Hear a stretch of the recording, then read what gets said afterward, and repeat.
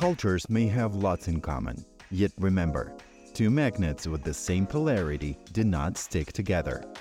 They say that differences are dangerous, yet 7 stripes on the same color will never make a rainbow. Don't be deceived by similarities, but don't focus too much on the differences. Devil is in the details. Same but different series aims to show what national cultures have in common, what makes them different, and how both the similarities and differences influence the way we do business. When communicating with your American colleagues, keep in mind that they prefer a straightforward and direct approach to ensure that they are understood clearly and correctly. For US Americans, it's different. For them, silence is not golden. Communication between UK speakers is finely nuanced. Giving negative feedback is one of the cases when Americans tend to drop their low-context communication. Feedback should be given in a respectful and balanced way, to emphasize the positives as well as the needs for development. British subordinates are often actively encouraged to give feedback on manager performance as well. Welcome to the second part of Same But Different on the US and UK. And just to recap, previously we spoke about small talk, self-promotion, and expressing emotions in the workplace. If you're interested, we wholeheartedly encourage you to listen to the first podcast. In this one, we would like to give you some practical tips and life hacks on how to iron out misunderstandings and elevate your communication with your clients and colleagues from the UK and the US. So, over to you, Agata. Thank you, Inessa. If you listen to the first part, you might have gotten the impression that both communication cultures are quite far apart. Well, it is true to some extent, but some principles are shared and are definitely worth mentioning. The first one would be the importance of written communication. So make sure that you include documents like meeting agendas, post-meeting minutes, or simple meeting recaps in email format like, as a follow-up to our conversation earlier today, here are the main points we discussed. When it comes to task-based communication via Slack or Teams, you might notice that it's often stripped of polite greetings and pleasantries. So yes, it can be pretty direct and to the point as well. The second touch point would be stating and clarifying your intention early, whether verbally or in writing. For example, I'm reaching out to make sure that you have all necessary data. Your message could be structured using the inverted pyramid. So focus on the most important information first. This is your what. Then details, so what, and finally a call to action, now what. In a nutshell, cut to the chase and answer the question first before you give extended details.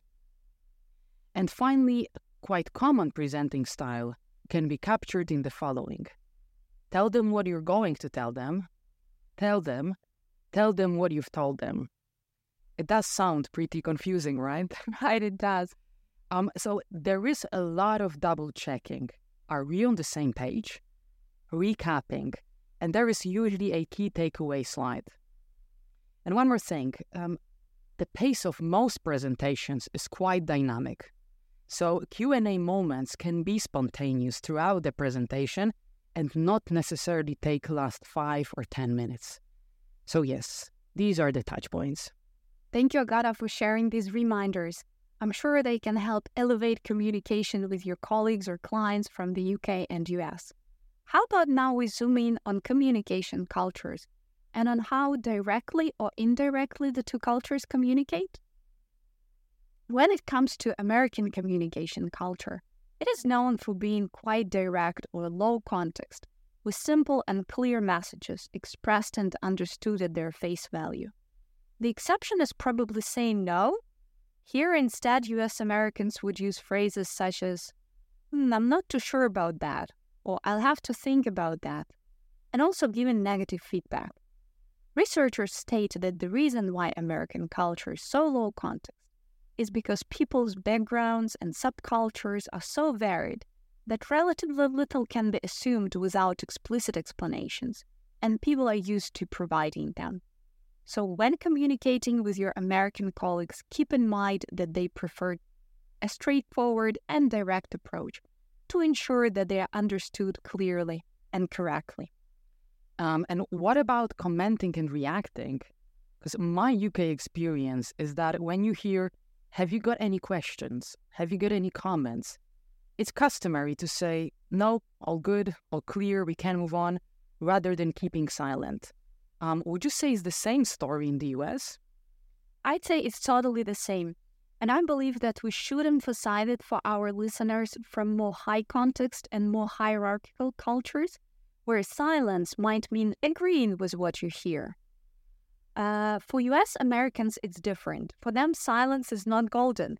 If you keep quiet during the meeting, your American vis-a-vis might interpret it as a lack of involvement, indifference, or anger or disagreement. That is why it is so important to speak up at a team meeting when you hear, what questions do you have? Even if you don't have any major questions and nothing to disagree with, you could just support the idea that you have just heard. By doing this, you let your colleagues know that you're present, engaged, and interested in the topic at hand. And yet another case of keeping silent would be not replying to written communication.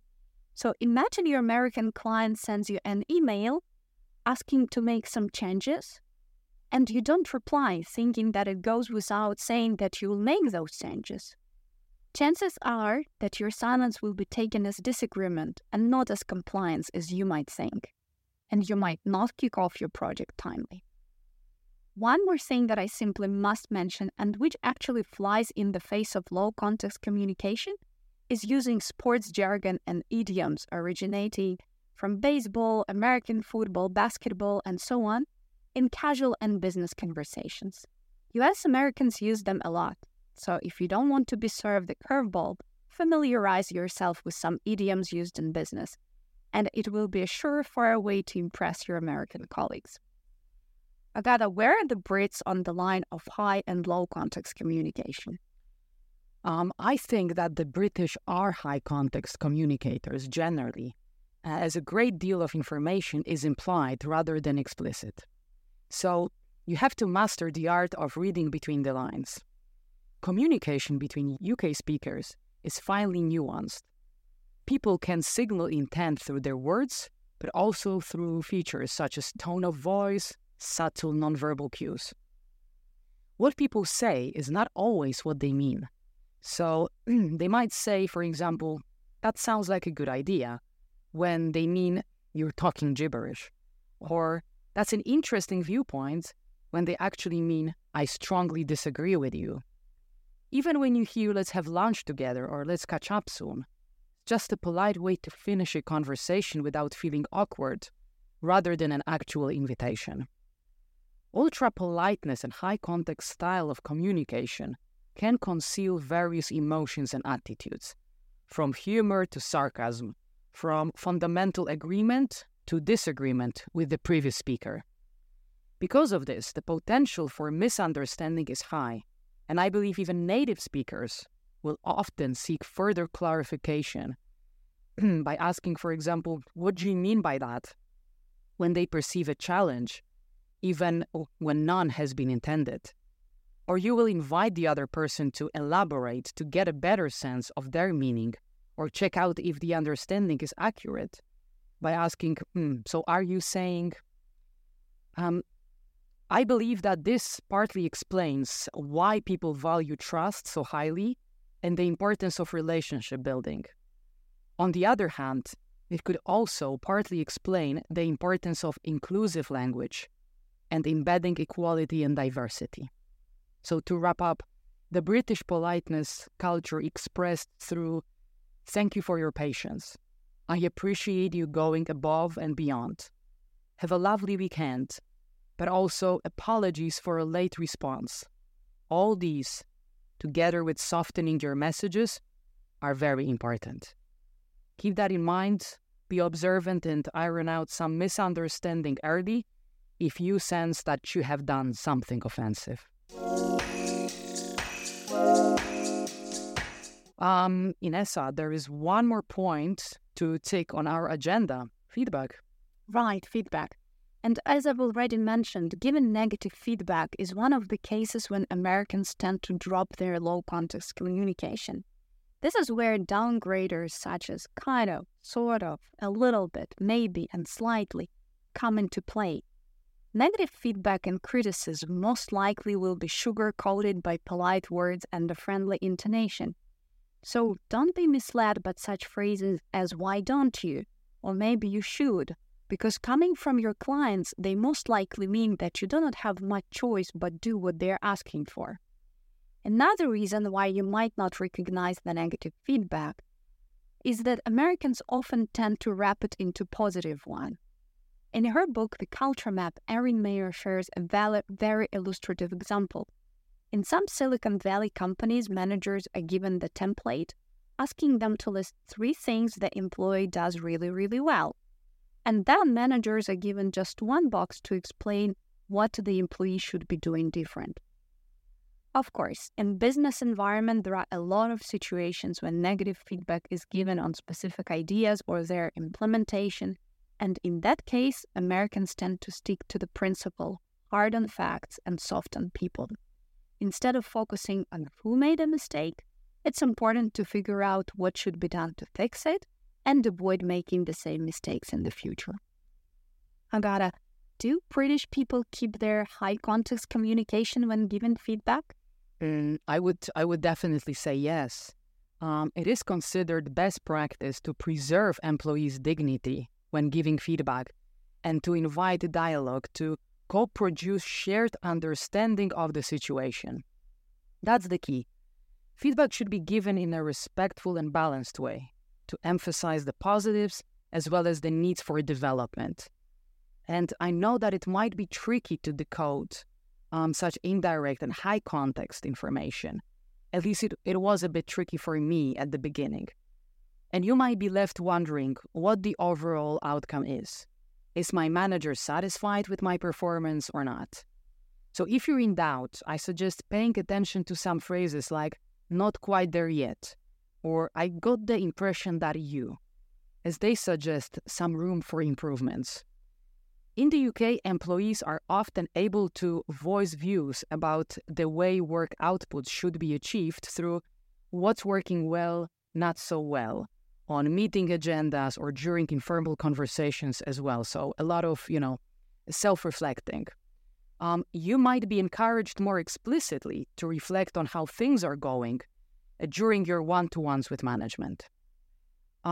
Also, most workplaces are mindful of lawful practice, and employee feedback is usually given within an established framework of organizational policies and code of practice, such as health and safety, performance management, equality and diversity, and so on. So if possible, maybe find out if such could be shared with your team. And to finish off, British subordinates are often actively encouraged to give feedback on manager performance as well. I always used to ask my secondary school students for daily feedback. For example, how helpful were the resources I prepared for you? Or did I answer all your questions today? Trust me, it helps to grow as a professional a lot. Well, we hope that today's episode of Same But Different will help you, our dear listeners, grow as professionals. And stay tuned for more. Thank you for being with us.